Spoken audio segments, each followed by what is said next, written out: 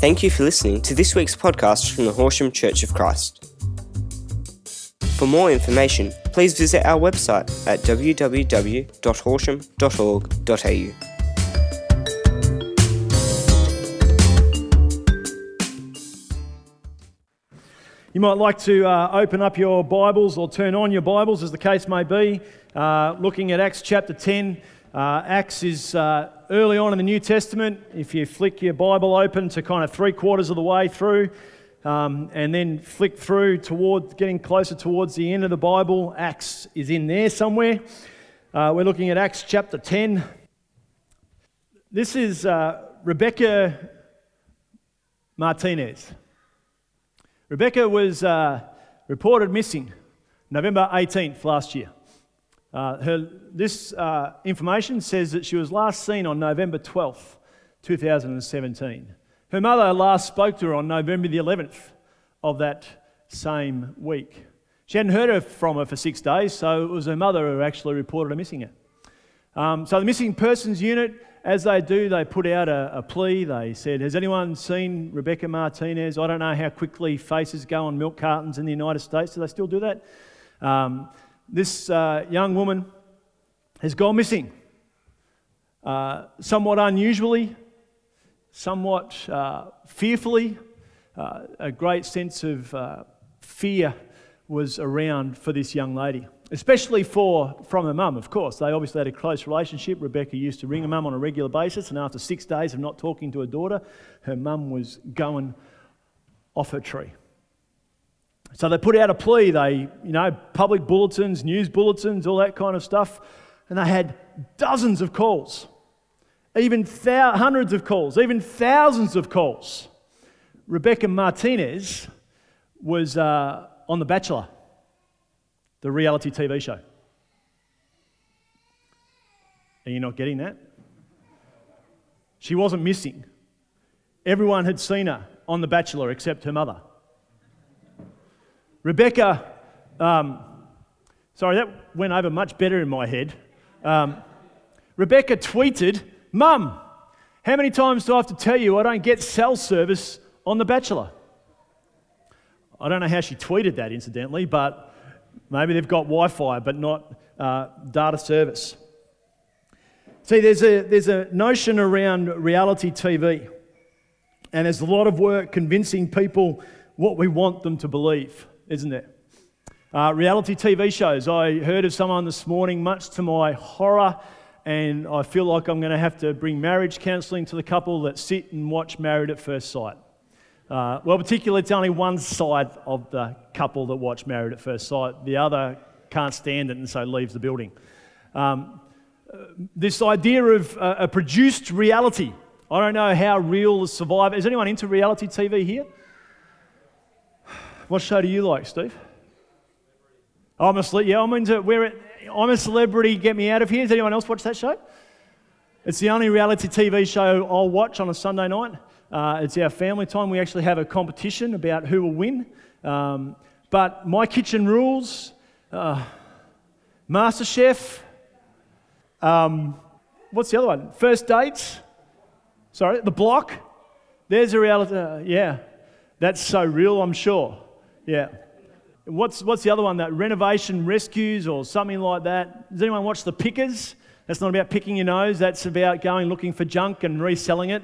Lends into that one. So there's a whole scope of reality TV shows. I think Survivor's been going something like 10 years now. Convincing people about what the reality is, whether it's a produced reality, and we all have this sense of what we believe might be real or not. The produced ideas. I heard about My Kitchen Rules. It's not even their own kitchen. You get to go into someone else's kitchen. You have to cook in someone else's kitchen. You get the impression when you go there that it's their house. But I read somewhere that's not actually true. And the scandal behind The Bachelor and The Bachelorette, the inside stories. I'm a Celebrity is real and live. They even put up in the bottom left-hand top of the screen, live 12:09 p.m, so it has to be true. The problem is, while we watch it on reality TV or we watch it on our shows, we do it personally as well.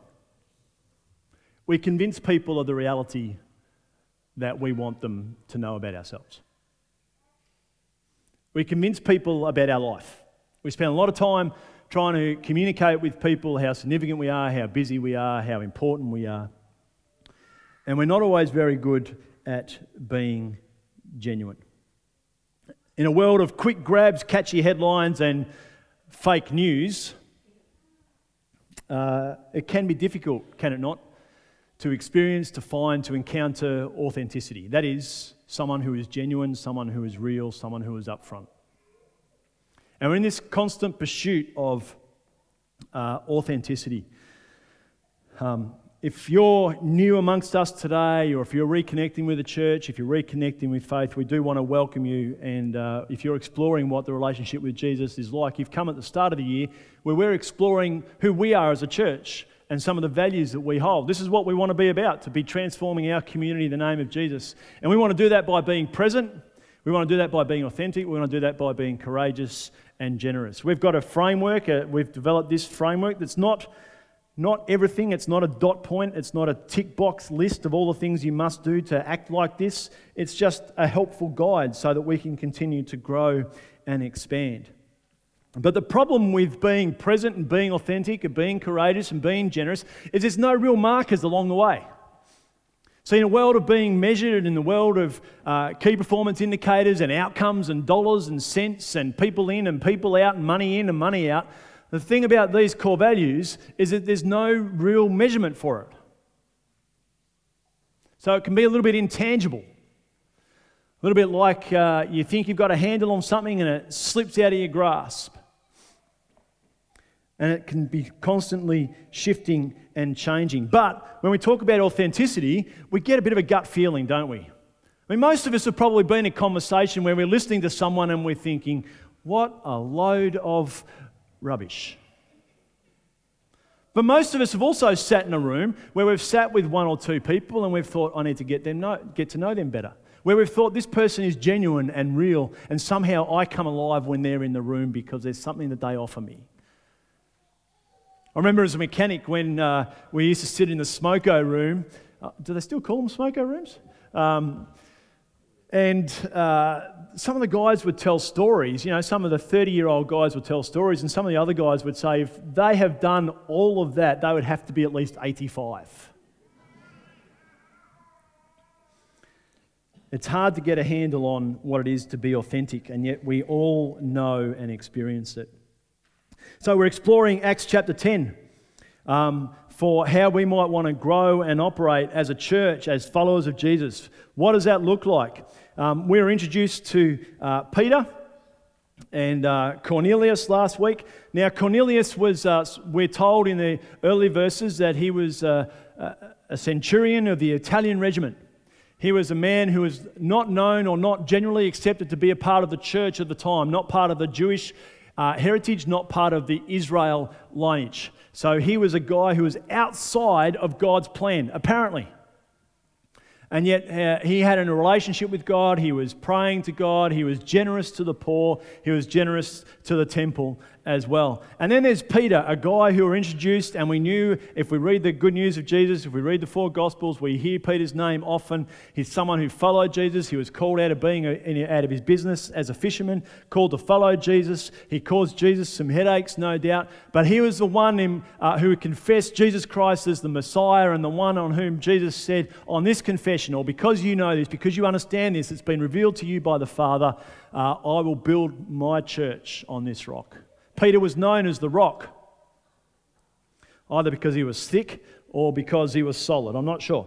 But and we discovered through Peter and Cornelius these two very different experiences of life and faith and engagement with Jesus. Peter had spent time with Jesus. Cornelius hadn't spent any time with Jesus, but had this understanding that there was something deeper and richer happening in his world. And they discovered that they had purpose when they were present with God, when they were present to opportunity, and when they were present with others. This enormous purpose came about. But what we learned early on in Acts chapter 10 is that God is up to something. God is up to something surprising, and God is up to something outside of what we might normally expect. So we read these words in chapter 10, verses 3 to 6. One day at about 3 PM, Cornelius, had a vision. He distinctly saw an angel of God who came to him and said, "Cornelius." Cornelius stared at him in fear. "What is it, Lord?" he asked. And the angel answered, "Your prayers and gifts to the poor have come up as a memorial offering before God. Now send men to Joppa to bring back a man named Simon, who is called Peter. He is staying with Simon the tanner." Just to clarify which Simon, whose house is by the sea. So what we learn is that this guy Cornelius, who normal everyday church people of first century in this environment, in this culture and context, would not have been expecting to encounter a vision of God. This is not how God operates. God operates within a temple. God operates according to this standard. God operates to this tradition and this heritage. God operates according to these laws. And these are the laws that I'm safe with. These are the laws that I operate. But God is already up to something before He's already invited the church, that is Peter, to be involved. See, I think this is the starting place of authenticity. I think this is the starting place of what it means to be real, to be genuine, to see that all we are might not be all that God has in store. And so this is a difficult place to be, because what we have to accept here is that all that we've pursued, all that we're chased after, all that we've explored is suddenly not the complete nature of our life.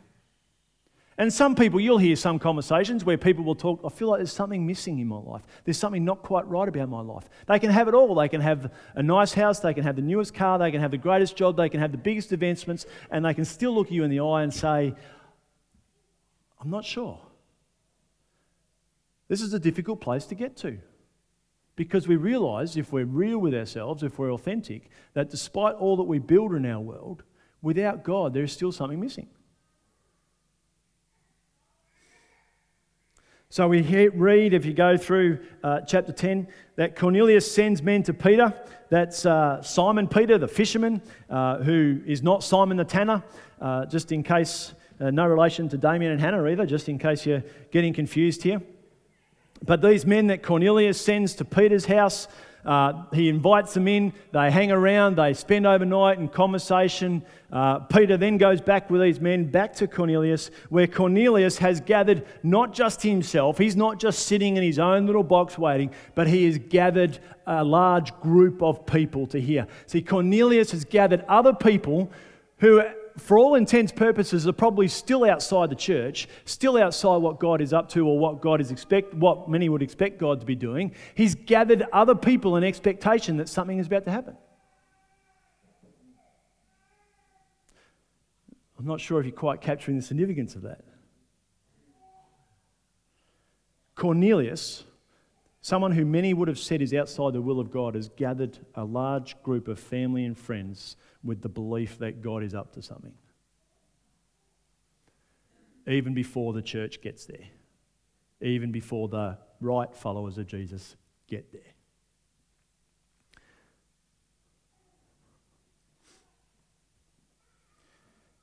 And what we discover, though, is Peter is incredibly genuine and real, authentic, realising where he once was, and realising that there was actually more to discover, and realising that he was moving to a new place, and that God was awakening him to something new. Because I want to suggest to you today that authenticity brings awakening. Being present brings purpose, and authenticity brings awakening. Cornelius explains his events of being up in prayer at 3 o'clock earlier, a couple of days earlier. He explains why Peter is there, and then Peter in verse 27 of chapter 10. While talking with him, as we said, Peter went inside and found a large gathering of people, and he said to them, "You are well aware." I imagine this is pretty strong language. "You are well aware that it is against our law for a Jew to associate with or visit with a Gentile. But God has shown me that I should not call anyone impure or unclean." And a few verses later, in verse 34, Then Peter began to speak. I now realize how true it is that God does not show favoritism, but accepts from every nation the one who fears him and does what is right. See, Peter could have stood there and said, no, this is not how we've done things in the past. He could have had his vision from God and decided that, no, that's not according to the law that I know. Peter could have stood there and said, no, that's not how we operate in our church. He could have stood there and argued, but Peter instead was authentic enough to say, hang on, I'm discovering that there's actually more than I've ever known before. Peter chose a faithful life, an obedient life. Peter was secure enough in who he was in Jesus that he was faithful enough to step into a new awakening. Paul writes, another early follower of Jesus, member of the church, or beginner of the start of the early church, he writes in Romans chapter 3, there's no difference between Jew and Gentile. All have sinned. All have been separated from God. All fall short of the glory of God. In other words, all have fallen short of what God has intended for us. Every single one of us. And all are justified or made right freely by His grace through the redemption that came by Christ Jesus. When our identity is found in pursuing everything apart from God, we are dying. When our identity is found in pursuing everything apart from God, we are dying. When we're buying into the voices of the culture, our world telling us what is real, what is necessary, what is fulfilling. When we cover ourselves in being busy, pursuing the latest and the greatest, we are missing out on the glory that God has in store for us.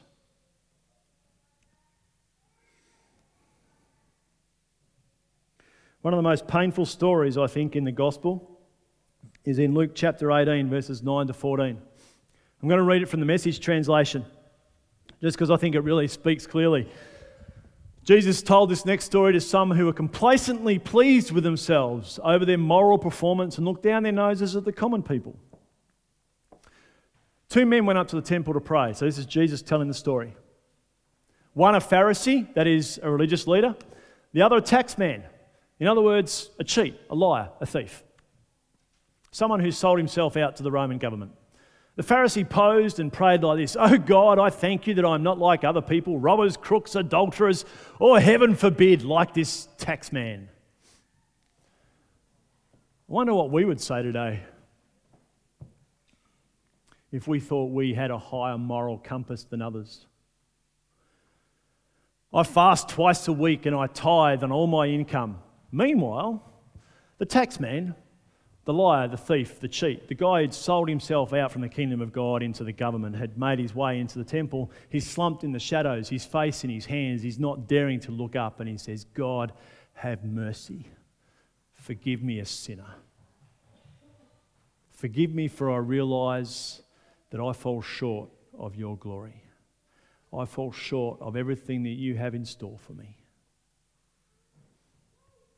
And Jesus commented, this tax man, not the other, went home, made right with God.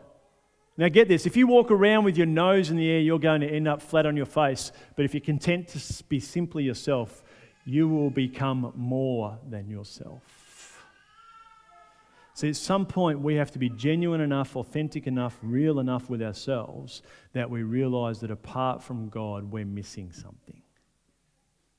And it's a difficult place to get to.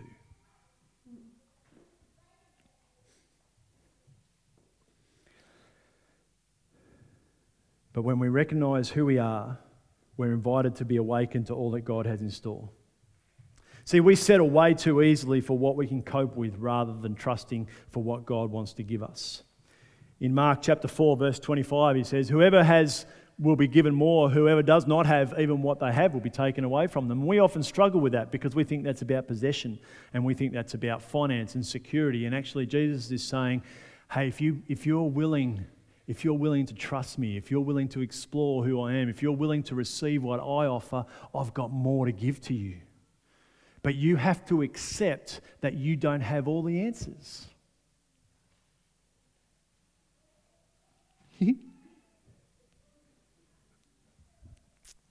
It's a tough word, isn't it? See, authenticity is an invitation to healing, it's an invitation to renewal, discovering the good news that is in Jesus. We get to tell a story of what God has done in us and continues to do in us. This is a real tension. Can be really, really difficult. And I struggle with this because there's an element about my call and about my job and about the role that I have where people look to me and they expect that I know what I'm doing all the time. And people expect that I can have all the answers all the time. And I've actually been criticised at times because people catch a glimpse of who they think I am because I stand up here and because I tell stories and share stories of myself and my family every now and then. I get criticism every now and then because people tell me that it's all right for you, Simon, you don't understand because you've got the perfect life. I've never said that. And yet that's how people hear it and read it. And actually one of the most difficult realisations to come to was my own struggle with my own mental health and the struggle and the hardship and the owning up to the fact that I had depression and still struggle with it at times. Because to own up to that means that you get some insight into me that I might not be comfortable all the time with you having. And there's been times where I've copped flack for that too. Because I've told my story, because I've shared my story of mental health and depression and the effect that that's had on me, people have chosen to compare that. People have chosen to dismiss it because it might not be as bad as their story. People have chosen to criticise me for it. Some people don't understand it because I should be completely healed in Jesus' name. And yes, I would hope so. I long for that. I hate the fact that I have to take medication at times. So that you can have, on the one hand, people who think, no, you should never take medication. And, because Jesus can heal you. And yes, that's what I believe. And on the other hand, you're a mess. And then you get to stand up here. And I know that if I didn't take the medication at times, it's a pretty messy place to be. Now, normally I'd say you can ask my wife how messed up I am, but don't go and ask her this afternoon. So it's risky. Being authentic is risky because you are trusting yourself to someone else that you're not sure what they'll do with it. Yeah? But I can tell you a God who is faithful. I can tell you a God who is not judgmental, not condemning, and not interested in comparing. I can tell you of a God who will still continue to say, despite that struggle, despite your questions, despite your uncertainty, despite your longing and your own sense of what the heck is going on at times, I've got you. And that's a battle because every now and then we all do it. We all think, I've got to get this under control. I've got to fix this. I've got to sort this out. I should be able to do this. But it's coming to that place where we go, actually, no, God's got more, but I have to be okay with myself to start with. And that might mean I actually have to be okay with the sense of mess that I'm in. Paul again writes to the Corinthian church and he says, I will boast all the more gladly about my weaknesses, so that Christ's power may rest on me. That is why, for Christ's sake, I delight in weaknesses and insults, in hardships, in persecutions, in difficulties. For when I am weak, then I am strong. We don't like talking about our weaknesses though, do we? Because it owns up to something. But when we own up to our weaknesses, we discover more.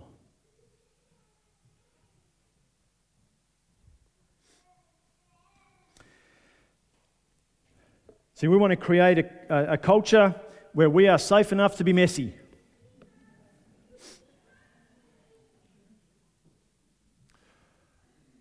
I have no idea what the people overseeing these children were doing. These are not my children. One of my children was offended that I didn't have a photo of them in this state. So So you've got to be comfortable enough in the church to be a little bit messy.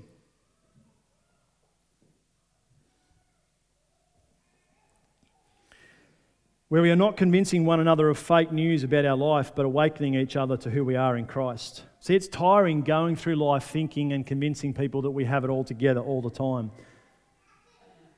See, when we think we have it all together, we're actually missing out. And following Jesus is an invitation to discover the fullness of who we are. In all our frailty, in all our weakness, in all our humanity, in all our mess. In all our questions, in all our uncertainty, the opportunity to discover more and to have more given to us. So I guess the question, though, is how do we do that? How do we create safe places? Because a number of you will say, yeah, but Simon, you don't understand. I've tried. I know. And that's why I told my story. We've tried. And you get burnt every now and then.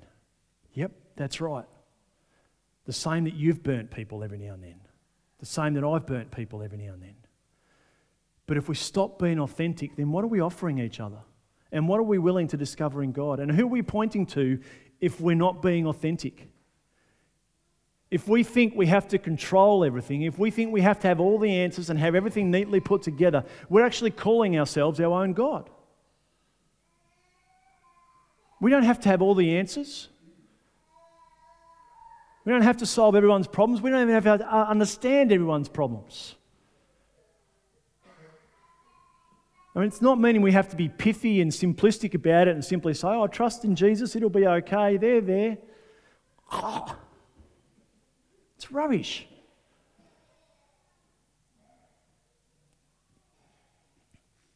But maybe our life groups could be a safe place. Maybe mentors, maybe our journals, maybe going into the heartbeat of God and our Father and saying, God, I've been hurt, I'm in a mess, I can't control this anymore, it's not working. Authenticity gives us the capacity to be awakened to something new. And don't just go up and ask people for accountability. You can have accountability till the cows come home. Or until Jesus returns, whichever comes first. You can ask for accountability. So you can go up to someone and say, you know, Tim, I want you to ask me next week if let's do something simple and not too uncomfortable, if I've read my Bible every week, every day. So Tim comes up to me next week and says, Simon, we read your Bible. Oh, no. Okay, great. I'm accountable. Great. Next week, Tim comes up. Simon, did you read your Bible this week? Oh, read it 3 days. Okay, great. What if accountability was actually, Tim comes up to me and says, Simon, have you read your scriptures this week? That's what you wanted to do. You've asked me to keep you accountable. How are you going with that? No, didn't read it this week. Now, he can walk away at that moment, or he can press in a little bit deeper and say, what happened in your week that you weren't able to do what you said you wanted to do? Now I've got to get real, don't I? Now I've got to discover what the weakness in me is. Do you understand the difference? You follow on? What's the blockage? What's the barrier? How can we help you overcome that? How can I cheer you on? That's a safe place. That's the kind of place I want to be a part of, yeah?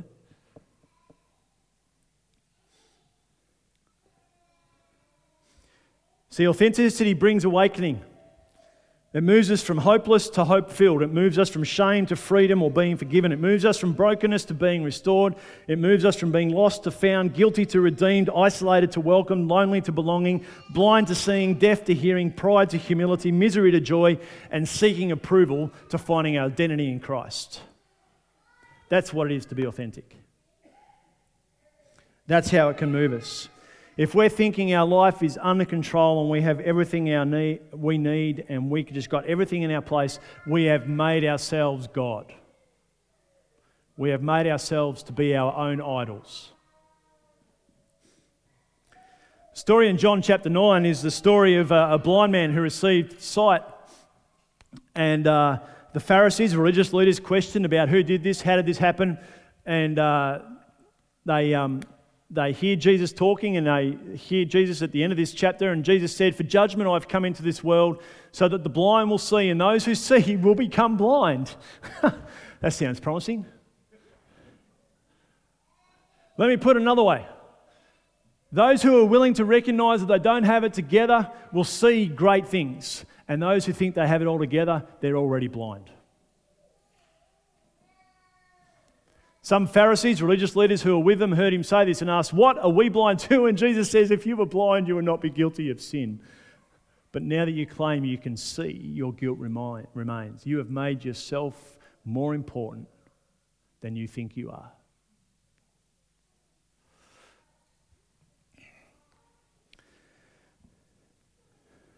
Once you have seen, it cannot be unseen, and once you have heard, it cannot be unheard. The blind man in John chapter 9, he stood before people being questioned, being criticised, and it said, look, I don't know much, but this I know.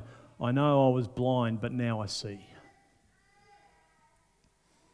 We don't need to explain everything, but we can have confidence that we can point to Jesus. He is the one who guides me. He is the one who sustains me. He is my strength when I am weak. He is my hope when I am in despair. He is my salvation. Thanks, team. I don't know, do you want to be a part of an adventure? Presence brings purpose. Authenticity brings awakening. Following Jesus awakens us to new things. Confessing our chase after religious piety, self-righteous behaviour, confessing our chase after status, wealth, pleasure, just for the sheer sake of it because we want to build ourselves up. And the only thing all those things can be taken away. All those things can be taken away. The only thing that cannot be taken away is my hope in Jesus.